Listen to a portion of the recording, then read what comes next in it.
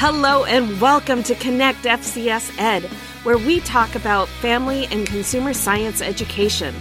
This podcast is geared towards recruiting, maintaining, and supporting all FCS educators. I am your host, Barbara Scully, and I am here to help boldly celebrate with you families and careers. Hi, and welcome back to Connect FCS Ed. I am so thankful that you could join me in today's conversation, that I have an amazing interview lined up for us. Her name is Catherine Hay, and she is a family consumer science teacher in Canada. So welcome, Catherine. I'm so glad that you could join us today. Well, thank you, Barbara. Thank you so much for having me. I love what you're doing with this podcast. I think it's fantastic. Thank you. So can you just give us your background? I would love to hear your history. Sure. So I'm Canadian. I'm originally from Ontario. I live in BC now, but when I was coming out of high school, I wanted to be a fashion designer, like so many young kids. And so I went to Ryerson in Toronto for fashion design. And now this was back in the 80s. It's now a university, and they do have degree programs in fashion design now. But back then, it was just a diploma program. So I did that, and I worked in the fashion industry in Toronto for about 10 years. But I seem to like to change careers every 10 years or so. So after 10 years of that, I went back to university, and I got an English degree and a teaching degree. And I taught English for about 10 years. But I missed fashion so much. And luckily, a job came up in my district that was a full load of textiles. That's what we call that class here, which is sewing and fashion design. So I lucked out and I got that position, even though I only had the diploma in fashion design. And I liked that so much, I did it for 14 years. But I knew that if I ever wanted to change districts, my fashion design diploma might not be enough. So I went back to university again, and this time I went to UBC, and I got a master's degree in home economics, which is still the name we use here in Canada. That's kind of our umbrella. And that degree was online, so I could do it while I was still working full time. And then when a fashion position came up at a school that's a 10-minute walk from my house, but in a different district, I was able to switch districts with no questions about my qualifications because of that master's. And now, also because of the master's, I now teach one of the courses in the program that I took, which is a special studies in textiles at UBC. Oh, wow. That's so cool. I love that you were able to, you have that industry experience, but then, you had that passion and drive to go back to get your master's degree just as a fallback. And also, with home economics, that's the umbrella that, family consumer sciences, but also it is on a world basis. That's what it's still called, because there's the actual International Home Economics Council. And I believe this coming year, it's actually going to be in Atlanta. I want to say the first time in America in several years. So that's really exciting. And, seeing that connection between, both, on a world base, but also, on a national platform. That's cool. Maybe I'll be able to see you there. Huh? That would be fun. I would love to go. Oh my gosh, that would be a treat. But I don't know. Well, maybe that's a little bit too big for my britches right now. So how do you keep up with the industry changes? Because you were in that field for a career, but then, you're not scaling back, but you're going into the education realm, which we're always trying to keep up with, the current trends in industry, but we're also not a part of that. Right. And my training, that's going back quite a ways now, right? In addition to having that connection to UBC and keeping contact with them, doing their program and now teaching a course in it. And most of our student teachers come out of UBC, so that also builds that connection. But I've also created connections we have a wonderful post-secondary fashion school here in BC. It's the Wilson School of Design at Kwantlen, which is in Richmond, just near here, where most of our students that want to be fashion designers, they go there. And it's a fantastic program. So I've developed a good relationship with the people there, and they are very much on top of changes in the industry. The garment industry here in BC is really strong in the area of technical product or urban athletic wear. Companies like Lululemon and Arc'teryx, they began here and are based here. So there's a real emphasis at Kwantlen on that technical product. In fact, Lululemon went to the people at Kwantlen and said, you need to keep up with this industry. You need to make big changes. Here's a bunch of money and think big. So that's through Kwantlen. That's how I'm trying to keep on top of what's happening in the industry. Oh, that's really cool. But about Lululemon, I didn't know that it was based out of, it was founded in Canada. That's really neat. I have a lot of friends that, who are, really big into CrossFit, and they swear by Lululemon. Yeah, I remember years ago, my husband and I walked into this tiny little boutique. It was like upstairs, and there was literally a guy on a sewing machine in this little boutique. We bought a couple things, and that was the beginnings of Lululemon. Oh, wow. Yeah. Oh, that's neat. Yeah. That's a story in itself. So what would you say the job outlook for, fashion industry be today? What do you think is going on? Well, honestly, do you know what I think is the best job in the fashion industry? I think teaching it is the best job. I think, first of all, teaching anything is an amazing job, which I know you are also passionate about. But teaching fashion is the best. I feel so fortunate to be a teacher, to have in Canada. It's pretty good pay. We've got great job security. Summers off. And, sometimes people say to me, oh, you're so lucky to get your summers off. And, teachers are so spoiled. Like, do you ever hear that kind of people? All the time. Yeah. And I always say, yeah, teaching's a great job. You should be a teacher. And what do you think most people say? They say, oh, I could never do that. I could never work with kids, especially teenagers. I don't know how you could ever do that. Yeah. It's so funny to me how adults think that kids are scary when and I know that 99% of them are just sweethearts, and it's just a pleasure to be in your classroom every day. They really are. And it's something that I always tell, friends and, family, going, oh my gosh, being a teacher to high schoolers, it's just like working with preschoolers. They just have larger bodies and a much larger vocabulary. Yes, that's right. And maybe more attitude, but that doesn't last too long once they get to know you, right? Exactly. No, I love it. Yeah, teaching it's a fantastic job, and there are a lot of perks, but if you're able to teach what you love, then it's even more of a privilege. Absolutely. But the very, very few of the student teachers coming up right now know how to sew, and very few are passionate about it. Even in the home ec program, we get student teachers who do nutrition and what we call family studies.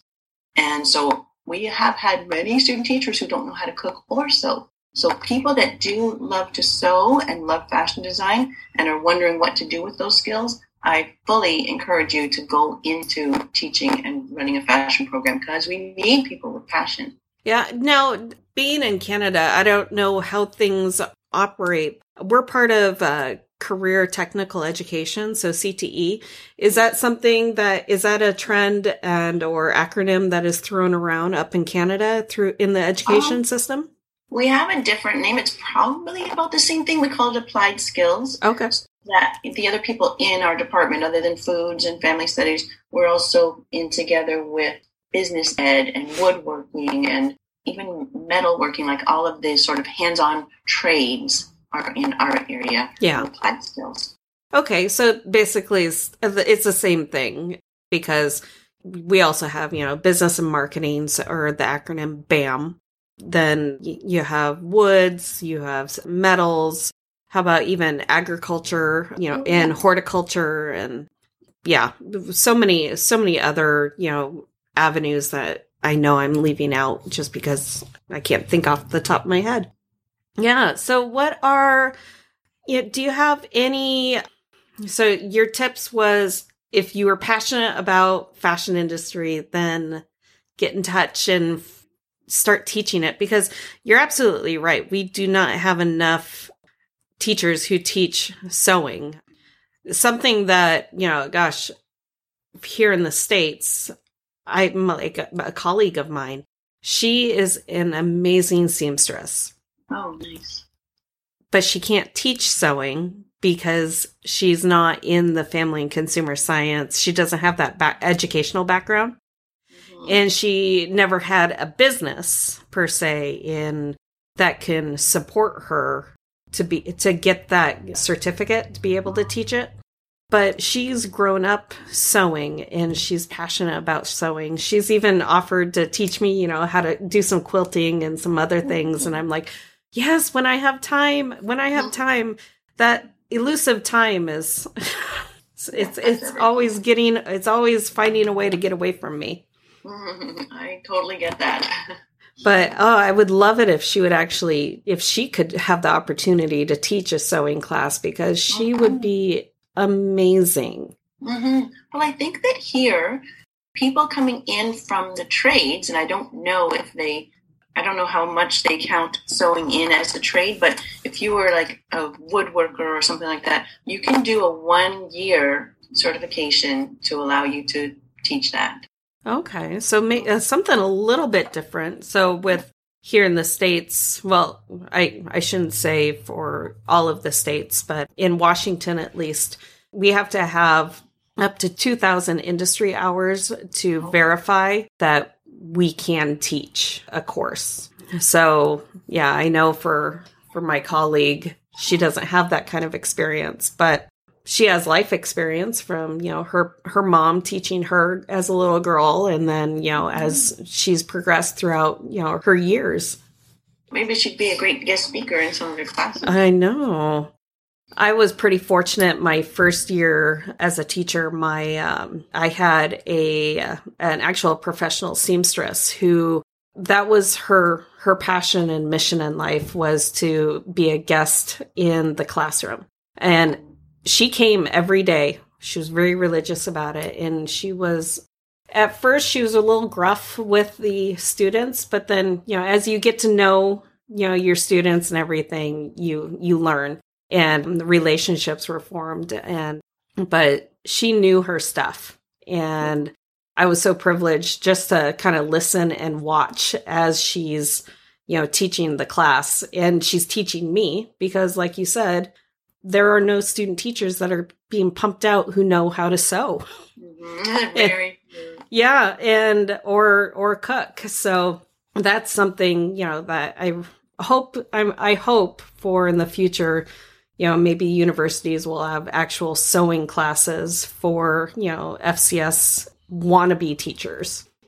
That's so important. At UBC, there is one, as they go through their program, there's one. This wonderful woman, a good friend of mine, teaches the student teachers how to sew, and they go through a couple different projects. So they come out with some knowledge, but if you're going into teaching it and that's the only background you've got, that's a tough road to go. Yeah. You learn as you're going with your students. And you're watching a lot of YouTube. Yeah. And that's where I come in too. I know. So tell me, or tell all of us, you are doing something pretty innovative and cool when it comes to YouTube. Well, I'm absolutely loving it. So when schools shut down here in March, so I had more time on my hands, and I really missed teaching. I love teaching. So I decided to launch my YouTube channel. When I watch YouTube, I love it. And there's so many young, fun people doing these lifestyle channels. And I thought, I actually have a skill that I can share. So I launched Catherine Sews, and my intention was to do it as a hobby for myself, and also that some of the videos might be useful to some of my students.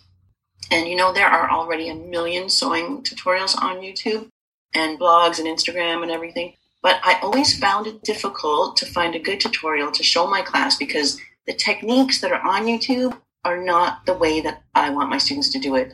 Even something as simple as sewing on a button, I had to make my own video, because the way I was trained in the fashion industry is actually different from most home sewers do it. And I couldn't find anyone on YouTube doing that. So I had to make my own video. So the YouTube channel has that practical aspect to it, that it's useful for me in the classroom and hopefully for other FCS teachers as well. But the surprise was how much I love doing it. So it's my latest obsession. I even love the editing, which takes hours, but I love it for some reason.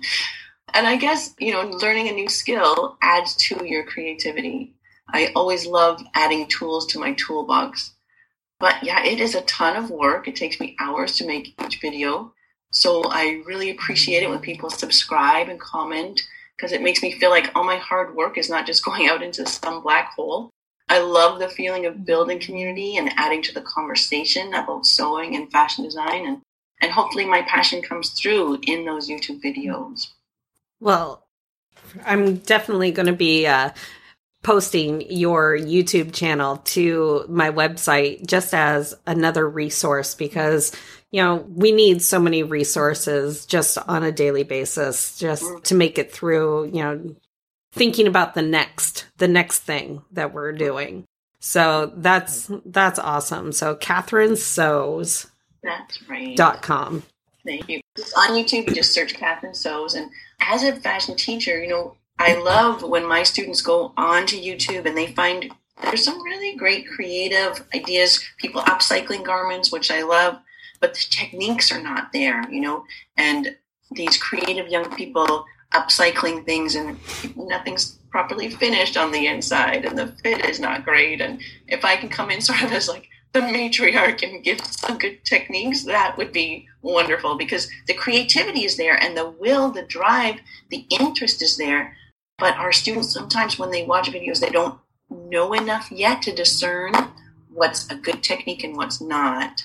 You know how they judge a video as to whether or not the person knows what they're doing? The number one thing they look at is how many views. Really?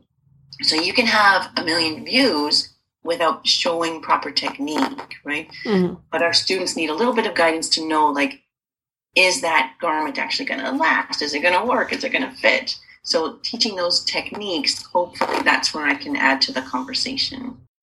That's brilliant. You know, and those, yeah, definitely those tips of, you know, by the 1 million views, that says something right there. Mm-hmm. So have you been able to track how many views and subscriptions you've gotten on your YouTube channel? Yeah, I track it, and I'm still very, very small. So every little subscription makes a world of difference to me. And hopefully, if people find it helpful, you know, before I started this, I didn't ever think that subscribing or giving a thumbs up or making a comment really made that much difference.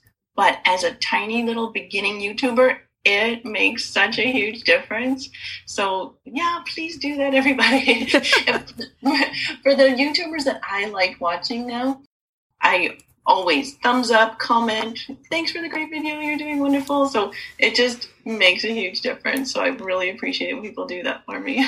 Oh, yeah. No, I absolutely agree. I love it when, you know, other individuals, you know, interact with me online, you know, for the podcast or through social media or anything. So I absolutely understand, you know, that gratification that you're receiving, you know, like, oh, good. It's not just going out into that black hole.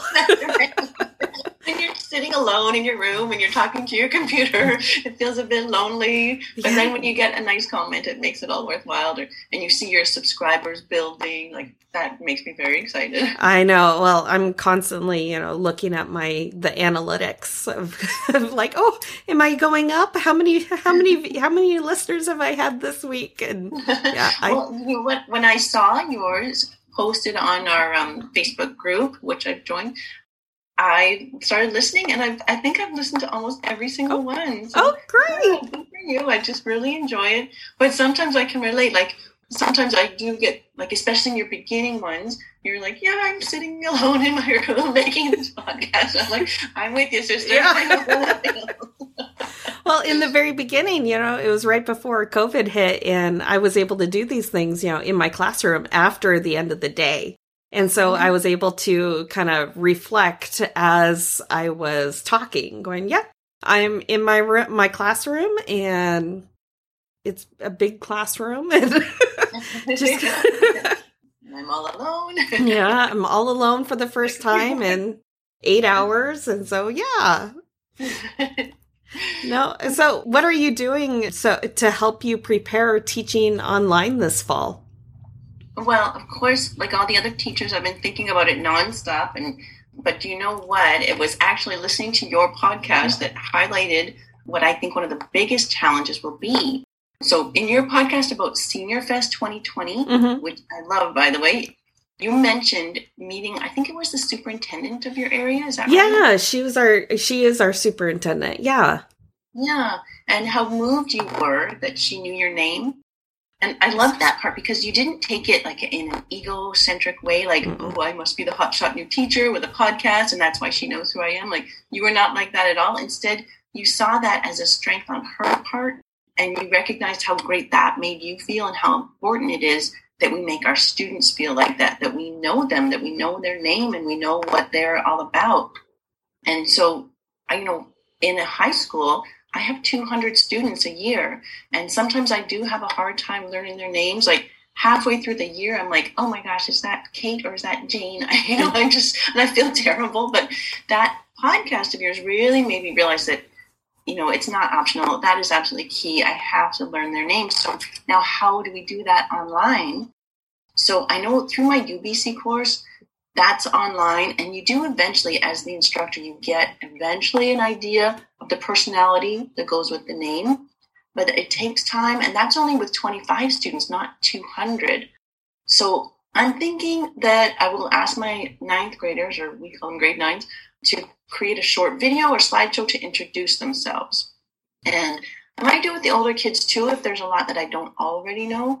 And I'll make an intro video about myself as well. And I'll do that also for the UBC course because I've never had that in place before. So as I get better at remote teaching with my high school students, hopefully my university students benefit as well. But for the actual curriculum, for my 9 to 12s, I revamped the whole program, which I thought, oh my gosh, this is going to take forever. And it's just going to be like a sorry excuse for, a replacement for my regular sewing curriculum. But within like 2 hours, I had a plan that I really thought, this actually looks great. And I'm happy about how it's shaping up. And I'm actually excited about it. So that's good. So if I can start with like the 8th graders, our high school starts in grade 8. And with the 8th graders, they go through their rotation with all the other applied skills. So we don't have them that long, but we get them to do a little hand-sewn mouse. And I think we can still do that because we can make a little kit for each of them. And then I've already made a video on it, so they can use the video for the instructions. So they can still learn all their like hand-sewing techniques. And then for the 9 to 12s, definitely there's going to be more theory than usual and less sewing, but I do want to make sure that they get a good balance of hands-on work with the theory. So I'll be starting with illustration, which that can actually work great online, getting them to use a fashion croquis, like the fashion figure. But they'll be doing some research about sewing tutorials and how to evaluate them. I did some of this already during remote learning, but I want to expand on it. They'll learn 5 hand sewing techniques, and then they'll make their own tutorial for one of them. Oh, We'll also play around with some surface design, like embroidery, bleaching, dyeing, etc. That they can do that at home. They don't need a sewing machine. And then other research things, like we'll explore the elements and principles of design. For the older kids, we'll delve into fashion marketing, branding, logo design, history of fashion, problems in fast fashion and the global fashion industry. And there's so much you can do. There is so much theory around fashion. There's so much more to fashion than sewing, really. Mm-hmm. So how long do you have your students for? For the grade 8s, they go through that rotation. So we only have them, I think it's 13 classes. But for the 9 to 12s, I have them all year, every other day. We're linear, so every other day, all year. Oh, wow. You're fortunate. I have students, so I don't have a sewing and fashion class right now, but we're on trimesters. So I have roughly about 100 new students every 12 weeks. So, wow. Yeah. And then do you have them every day? For how long? I have them every day for 65 minutes. Wow, that is a lot less. I have mine every other day all year for 70 minutes. Mm-hmm. So I do get a lot more time with my students than you do. Yeah. Our sewing and fashion teacher, she does an amazing job, with her curriculum and, getting her kids to, from the hand sewing all the way to a competition where it's for in our district, it's the Goodwill competition. So it's basically students who want to participate. They can in all of the local high schools in our community. And they select one dress that the students have made. And for Shanda's class, I think she's got 6 or 8 groups of students working on, their group's dress, and it's made out of paper. Oh, that's amazing. Yeah. So then everything's made out of paper, sewing it and all of it. And then the class gets to vote out of, the 8 dresses that they made, which one is going to go to this Goodwill competition. Oh, wow. And then there's a Goodwill runway fashion competition that, they have a live model wearing the dress walking down the runway. They can actually wear this paper dress. It's not just glued together. Yeah, wow. No, they wear it. Wow. So, Yeah, and that's really cool. Do you have anything, like that, or? We have a national thing called Skills Canada, and they do have a fashion and technology component. And I had my students in there for, I guess it was about 9 years. And for the older ones, it became kind of a focus and almost an obsession. But I ended up pulling them out and not doing it anymore because honestly, that competition got to be so cutthroat. Like it wasn't in the students' best interest anymore. And, people were taking it so seriously, like sacrificing the students' needs for their own. And it was just not a good experience after a while. So I don't do that anymore. Yeah. Oh, I'm so sorry. That's really unfortunate because the students in all of the high schools that have participated, they love it. It's truly, student centered and focused in that. Yeah. Yeah, it definitely should be like that. And I don't know if it's just a BC thing that it kind of has come out of control, cutthroat.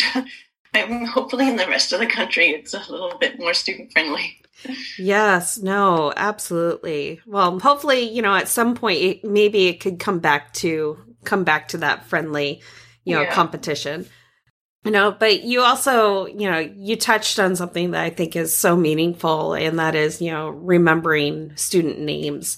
Just like you mentioned, for my superintendent, when I've seen her around quite a bit, but honestly, I wouldn't ever expect her to remember my name. But just like you said, she was able to, she took a picture with me and a couple of my colleagues at Senior Fest. And I'm like, can you email it to me? And before I could even, say, what my email address was, she had her phone out, she scrolled through her stuff and was able to select me. And I'm like, and then I got it and I'm like, oh, you know me.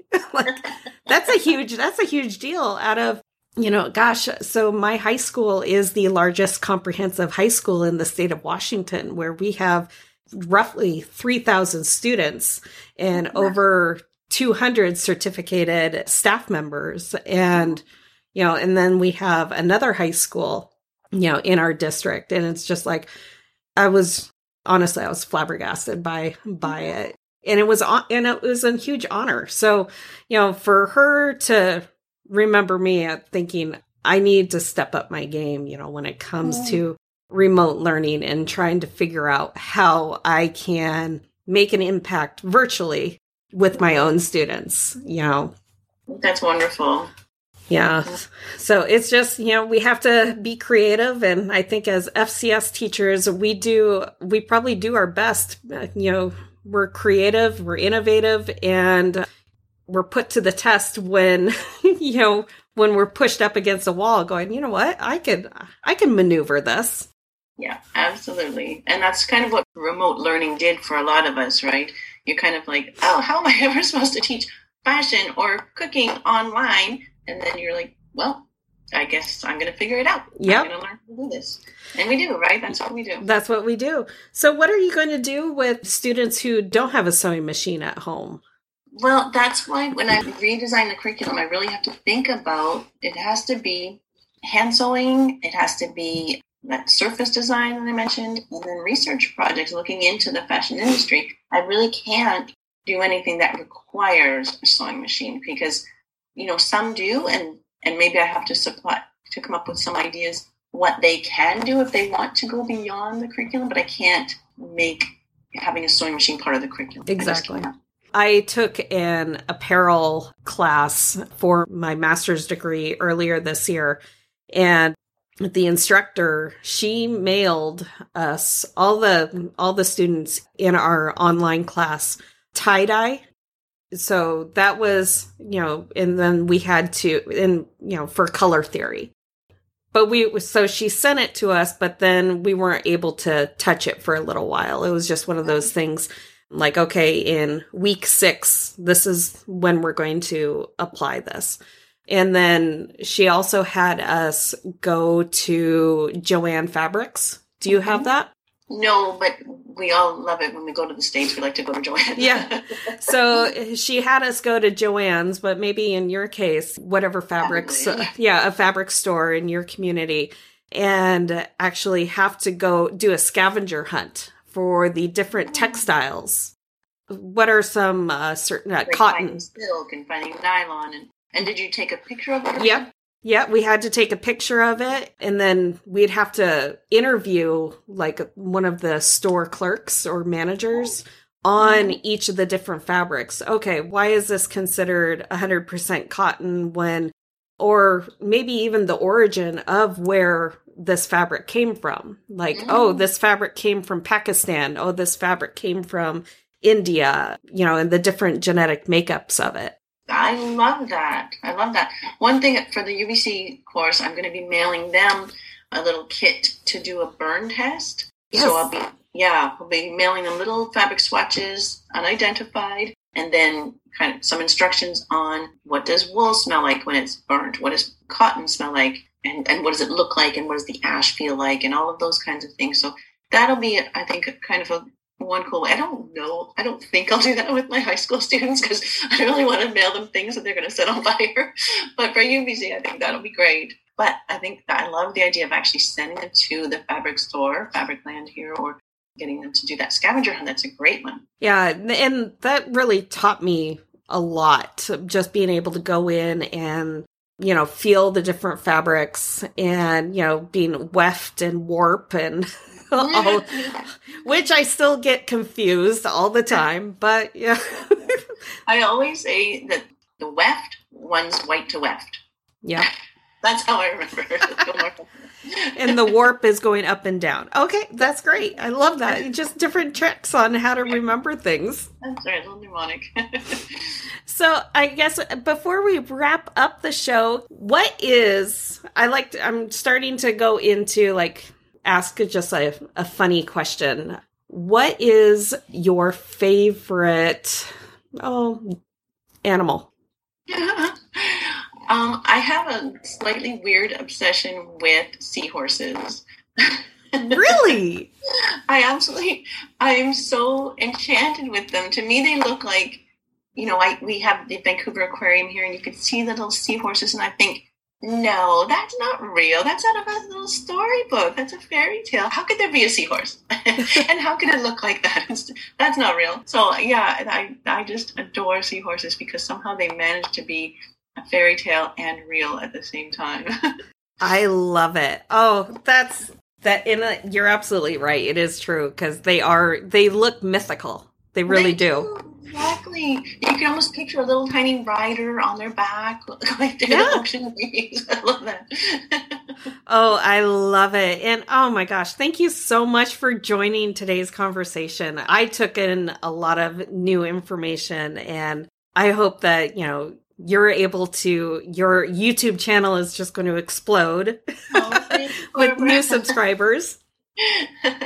Thank you so much. I really appreciate you having me on today, and I just wish you the best of luck with everything you're doing. It's just great to see. Yeah, well, thank you, and we'll be talking to you soon. All right, wonderful. You take care. Bye. Thank you for joining me today at Connect FCS Ed. In this podcast, we boldly celebrate families and careers by providing inspiration, support, and resources for teachers, students, and families. If you could do me a quick favor, please leave me a 5-star review on iTunes. My mission is to get this out in front of as many people as possible to help educate and inform the community that home economics is alive and well. Each week, I will choose one special person to win some Connect FCS Ed swag. So be sure to add your name to the review, and I will reach out to you if you're the winner. Thanks again for spending your time with me today, and be sure to visit me at fcspodcast.com for past episodes and more gifts to help spread the word that family and consumer science is today's home economics.